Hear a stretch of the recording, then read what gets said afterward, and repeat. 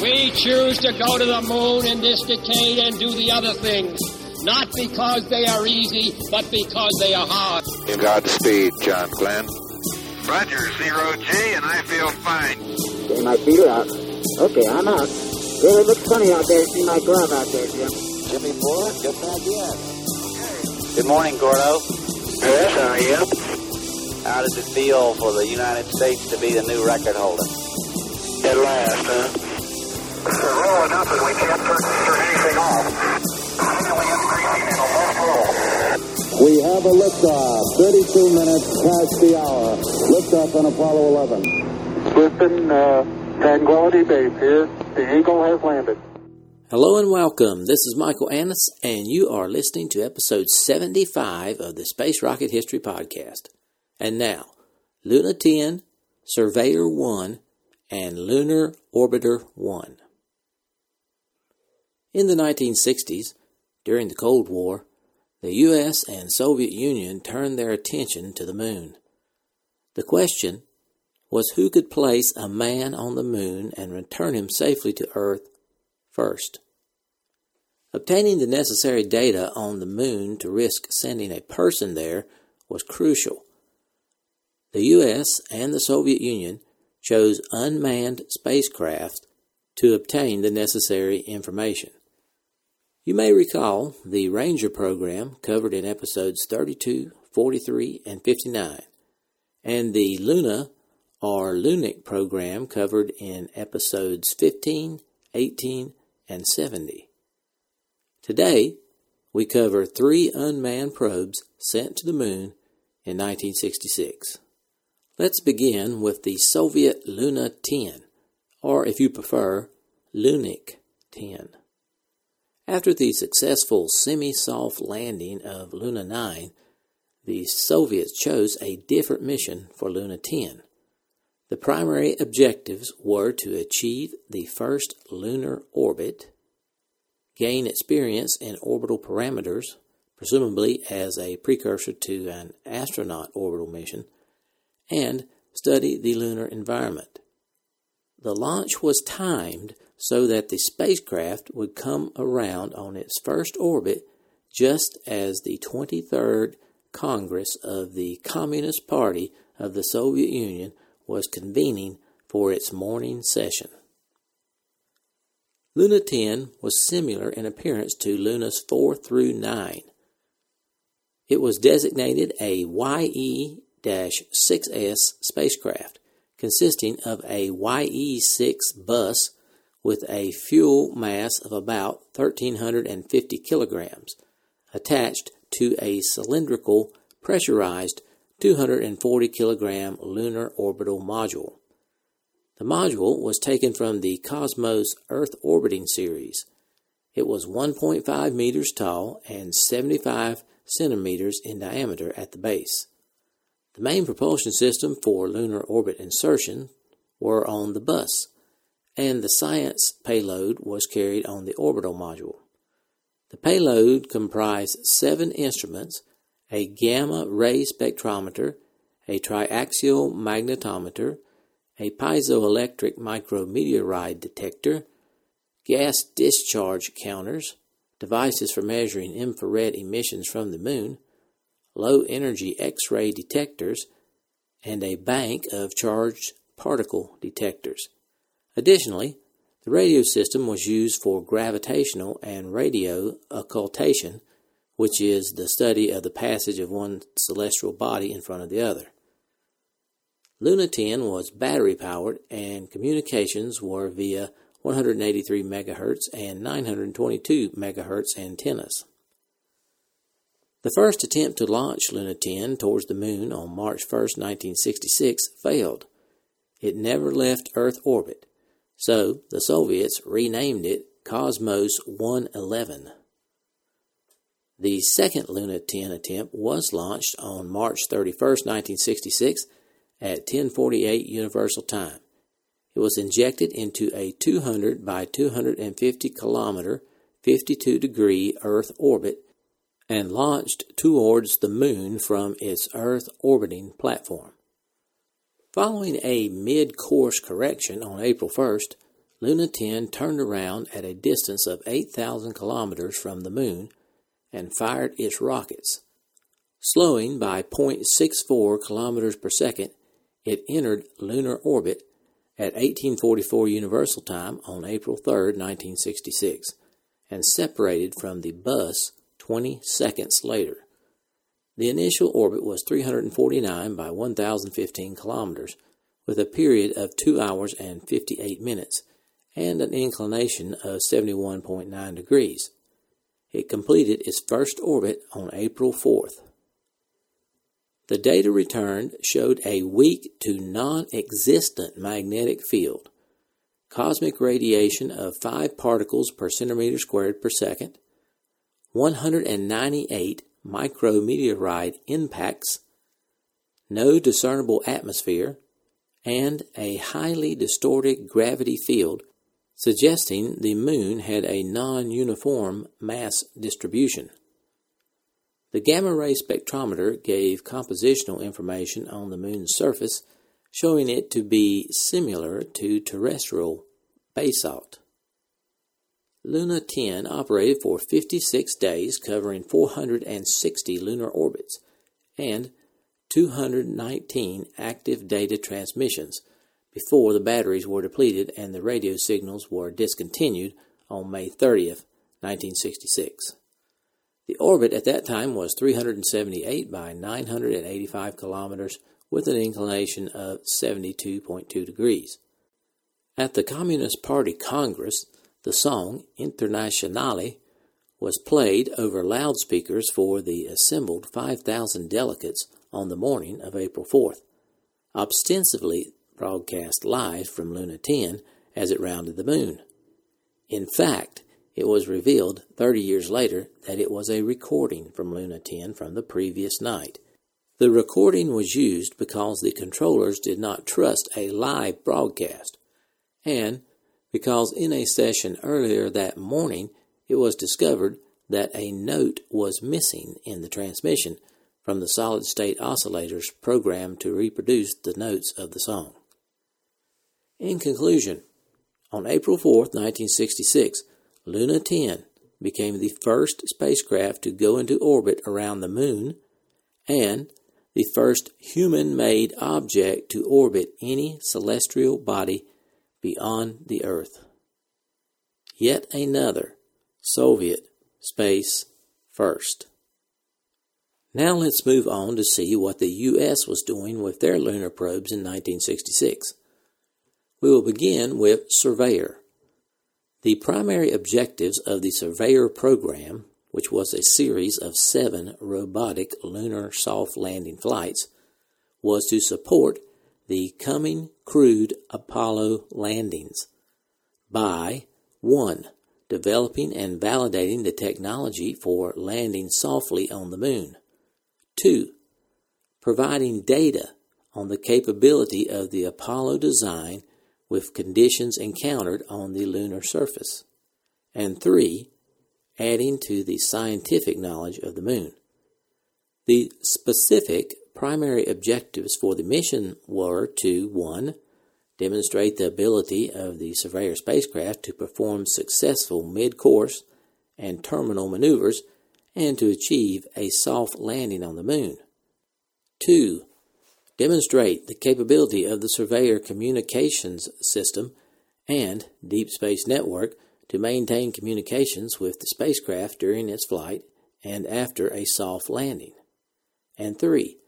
Demonstrate the capability of the Atlas Centaur launch vehicle to inject the Surveyor spacecraft on a lunar intercept trajectory. Secondary objectives were to obtain engineering data on the spacecraft subsystems used during cruise, descent, and after landing. Tertiary objectives were to obtain post-landing TV pictures of the spacecraft's footpad, the surface material immediately surrounding it, and the lunar topology, and to obtain data on radar reflectivity and bearing strength of the lunar surface and on spacecraft temperatures. All in all, a pretty ambitious set of objectives. The basic Surveyor spacecraft structure consisted of a tripod of thin-walled aluminum tubing and interconnecting braces providing mounting surfaces and attachments for the power, communications, propulsion, flight control, and payload systems. A central mass extended from 1 meter above the apex of the tripod. 3 hinged landing legs were attached to the lower corners of the structure. The legs held shock absorbers, crushable honeycomb aluminum blocks, and the deployment locking mechanism, and terminated in foot pads with crushable bottoms. The 3 foot pads extended about 4.3 meters from the center of the Surveyor. The spacecraft was about 3 meters tall. The legs folded to fit into a nose shroud for launch. A .855 square meter array of 792 solar cells was mounted on a positioner on top of the mast and generated up to 85 watts of power, which was stored in a rechargeable silver-zinc batteries. Communications were achieved via a mobile large planar array high-gain antenna mounted near the top of the central mast to transmit television images, 2 omnidirectional conical antennas mounted on the ends of the folding booms for uplink and downlink, 2 receivers, and 2 transmitters.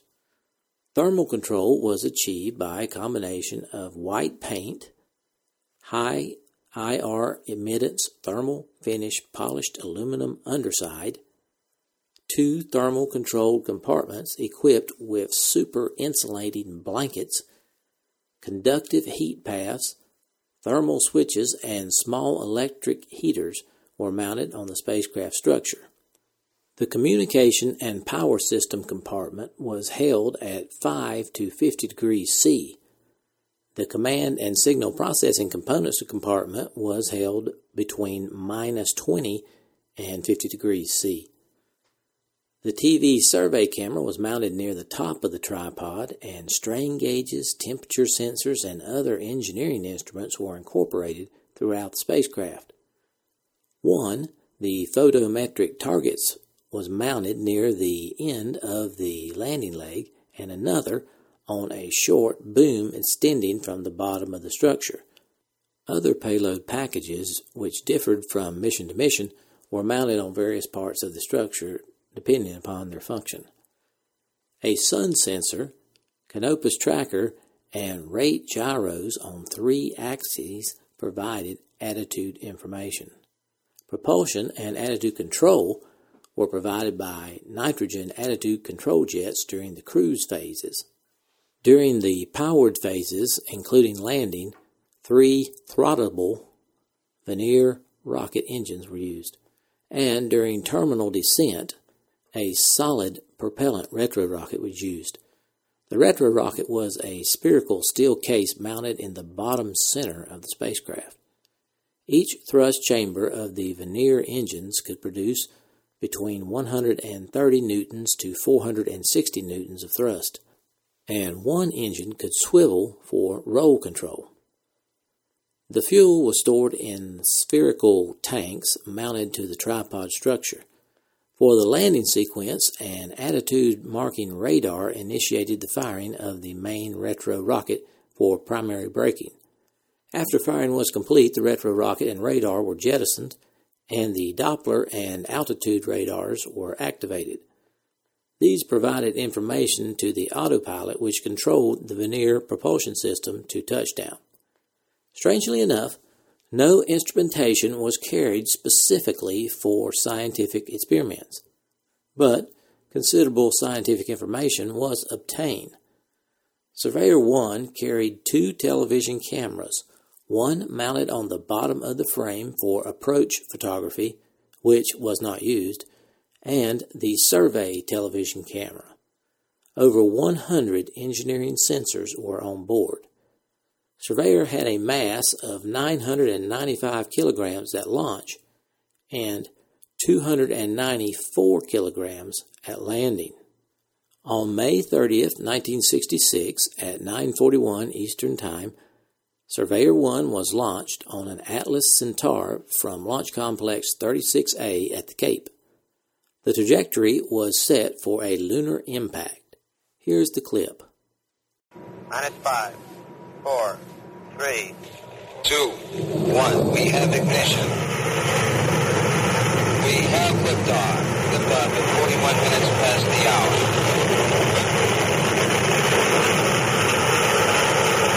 Charts are starting here at the Mission Control Center.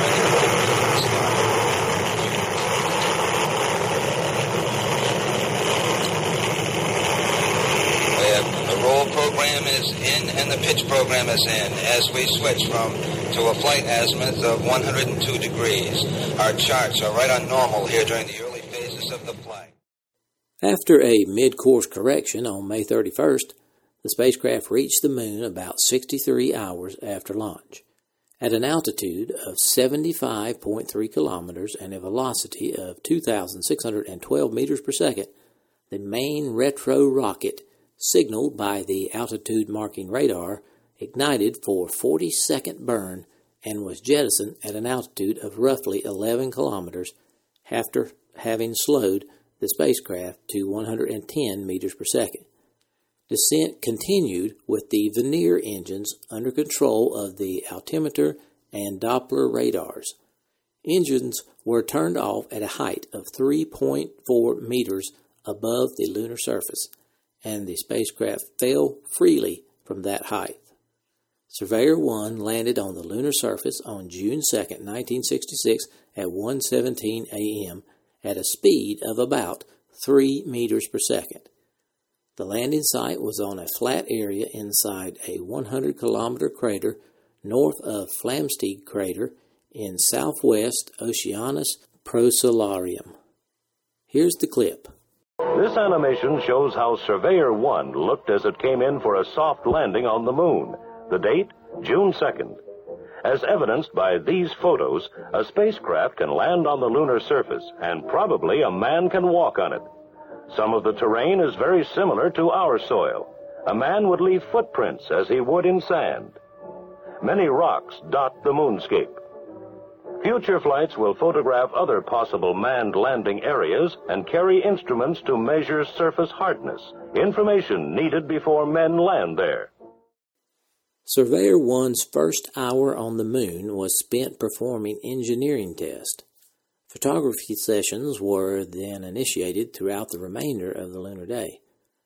The television system transmitted pictures of the spacecraft's footpad and surrounding lunar terrain and surface materials. Some 10,338 photos were returned prior to nightfall on June 14th. The spacecraft also acquired data on the radar reflectivity of the lunar surface, bearing strength of the lunar surface, and spacecraft temperatures for use in analysis of the lunar surface temperatures. Surveyor 1 was able to withstand the first lunar night and near high noon on its second lunar day, July 7th. Photos again were returned. On July 13th, at 2:30 a.m. Eastern Time, after a total of 11,240 pictures had been transmitted, Surveyor 1's mission was terminated due to a dramatic drop in battery voltage just after sunset. Engineering interrogations continued until January 7, 1967. All mission objectives were accomplished. In conclusion, Surveyor 1 was the first spacecraft launched in the Surveyor program, and it performed the first soft landing on the moon by the United States. The mission was considered a complete success and demonstrated the technology necessary to achieve landing and operations on the lunar surface. In total, the Surveyor program involved building and launching 7 Surveyor spacecraft to the moon at a cost of $469 million.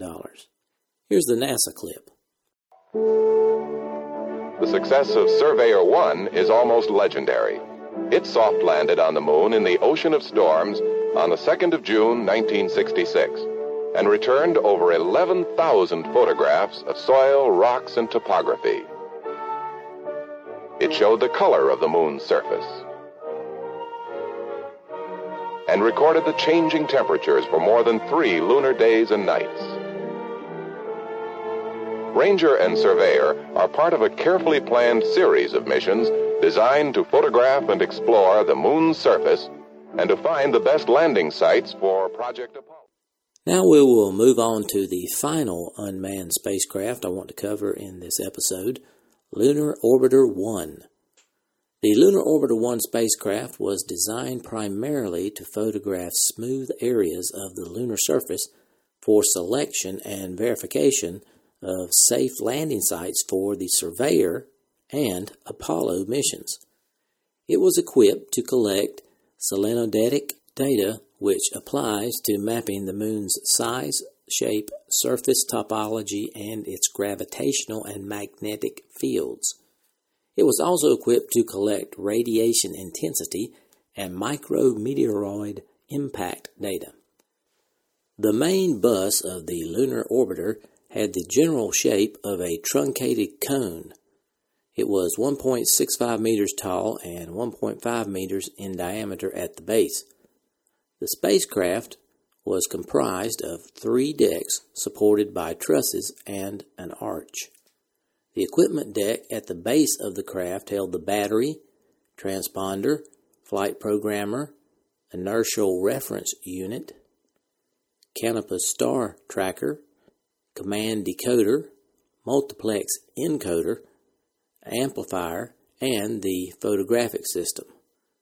4 solar panels were mounted to extend out from the deck with a total span across of 3.7 meters. Also extending out from the base of the spacecraft were a high-gain antenna on a 1.3 meter boom and a low-gain antenna on a 2.1 meter boom. Above the equipment deck, the middle deck held the velocity control engine, propellant, oxidizer, and pressurization tanks, sun sensors, and micrometeoroid detectors. The third deck consisted of a heat shield to protect the spacecraft from the firing of the velocity control engine. The nozzle of the engine protruded through the center of the shield. 4 attitude control thrusters were mounted on the perimeter of the top deck. 375 watts of power was provided by the 4 solar arrays containing 10,856 solar cells, which would directly run the spacecraft and also charge the 12 amp-hour nickel-cadmium battery. The batteries were used briefly during periods of occultation when no solar power was available. Propulsion for major maneuvers was provided by the gimbaled velocity control engine, a hypergolic 100-pound thrust Marquardt rocket motor. 3 axes stabilization and attitude control were provided by 4 1-pound nitrogen gas jets. Navigational data was provided by 5 sun sensors, a Canopus star sensor, and the inertial reference unit equipped with internal gyros. Communications were via a 10-watt transmitter and the directional 1-meter-high antenna for transmission of photographs, and a 0.5-watt transmitter and omnidirectional low-gain antenna for other communications. Both antennas operate in the S-band at 2.295 GHz. Thermal control was maintained by a multi-layer aluminized mylar and Dacron thermal blanket which enshrouded the main bus. Special paint, insulation, and small heaters were used as well. Here's a NASA clip describing the lunar orbiter. Lunar Orbiter is best described as an orbiting photographic laboratory. Unlike earlier photo missions which used a television type of camera, Orbiter takes its pictures on 70mm film. It develops the pictures and stores them until it is time to send them back to Earth. The whole craft is similar to a 4-leaf clover with a thick stem. The leaves contain the solar cells that provide power for the various systems on board. And the stem contains the 2 lenses, the film processing unit the picture transmission equipment, and the various scientific instruments, such as micrometeorite detectors and radiation counters. At the heart of Lunar Orbiter is the photosystem. Pictures are taken simultaneously with the two lenses, one close-up and one wide angle. A device called a velocity height sensor determines the speed of the spacecraft relative to the moon's surface, normally over 4,000 miles an hour. As an exposure is being made, it moves the film proportionately to avoid blurring the image.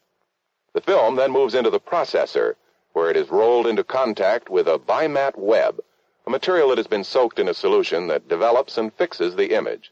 It is then separated from the web and dried. The method of getting the picture from the moon to Earth is one of its most exacting tasks. The film is scanned by a light beam 1/20th as thick as a human hair. As the beam passes through the film, its intensity varies as the density of the image varies, and this variation is detected by a photoelectric cell. This converts the light into electronic signals which are transmitted to Earth. They are then converted back to light, and the picture is reconstructed. Each frame, consisting of one close-up and one wide-angle photo, requires 45 minutes of transmission. On August 10, 1966, Lunar Orbiter 1 was launched by an Atlas SLV-3 and an Agena D. Here's the clip. A typical Lunar Orbiter mission begins, after all of the checkout procedures have been completed, with the orbiter perched atop an Atlas Agena launch vehicle at Cape Kennedy, protected by a magnesium shroud. 2, 1, 0.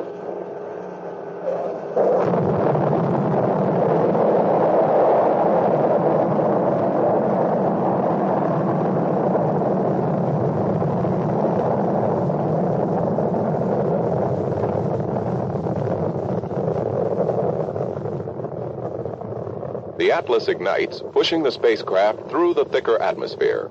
After a little more than 5 minutes, the Atlas engines shut down, and the stage separates and falls away, followed in a few seconds by the shroud.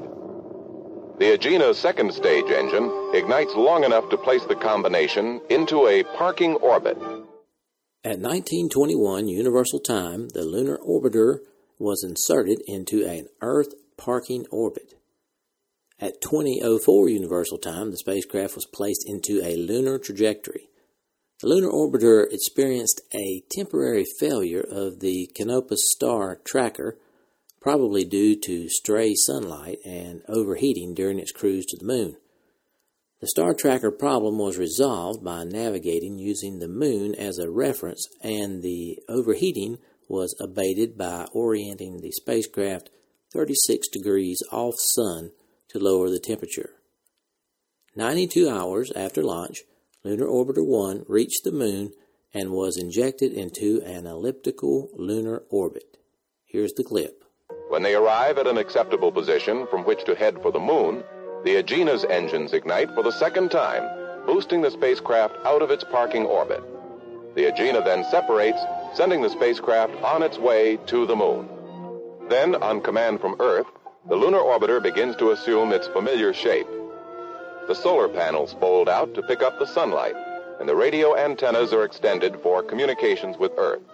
A sensor locks onto the sun, aiming the panels so they can begin transforming the sun's energy into needed electricity. Several hours later, another sensor, designed to respond to Canopus, the brightest star in the southern sky, picks it out and locks on it. These two lock-ons are necessary so that ground controllers know the position of the spacecraft for future maneuvers. For the next several hours, the course of the spacecraft is carefully plotted against the known path of the moon.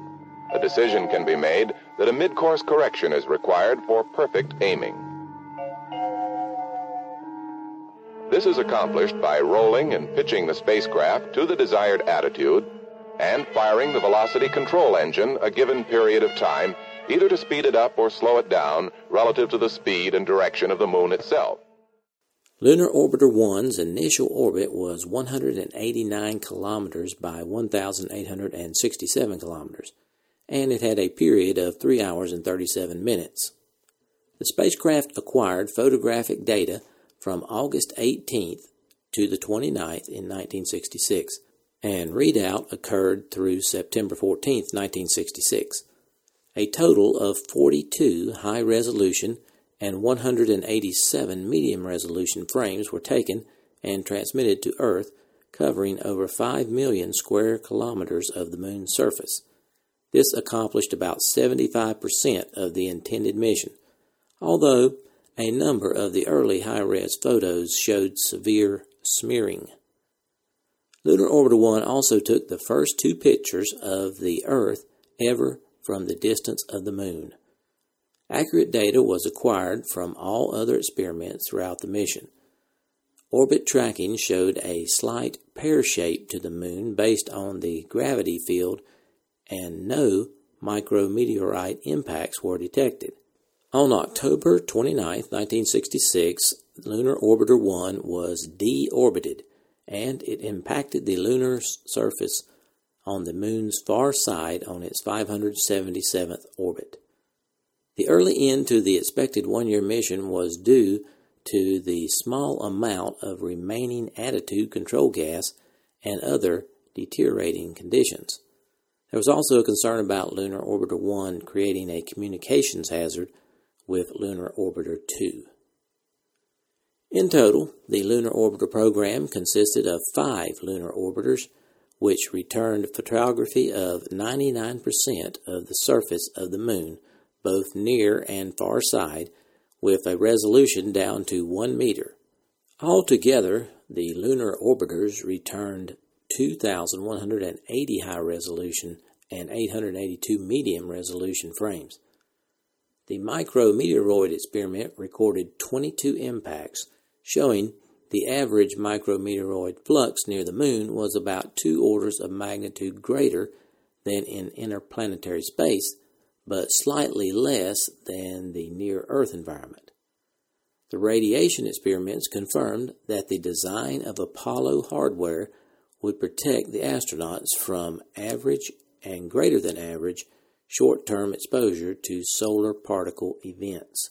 The use of lunar orbiters for tracking to evaluate the Manned Spaceflight Network tracking stations and Apollo Orbit Determination Program was successful, with 3 lunar orbiters, 2, 3, and 5 being tracked simultaneously from August to October 1967.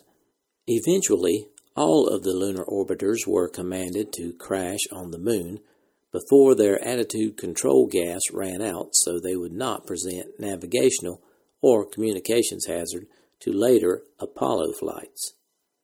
The total cost of the Lunar Orbiter program was $163 million.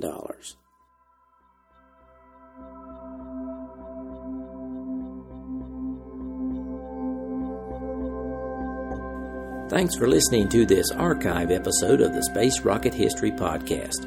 If you are financially able, please support the podcast by going to the homepage, spacerockethistory.com, and clicking on the orange Donate button or the Patreon link.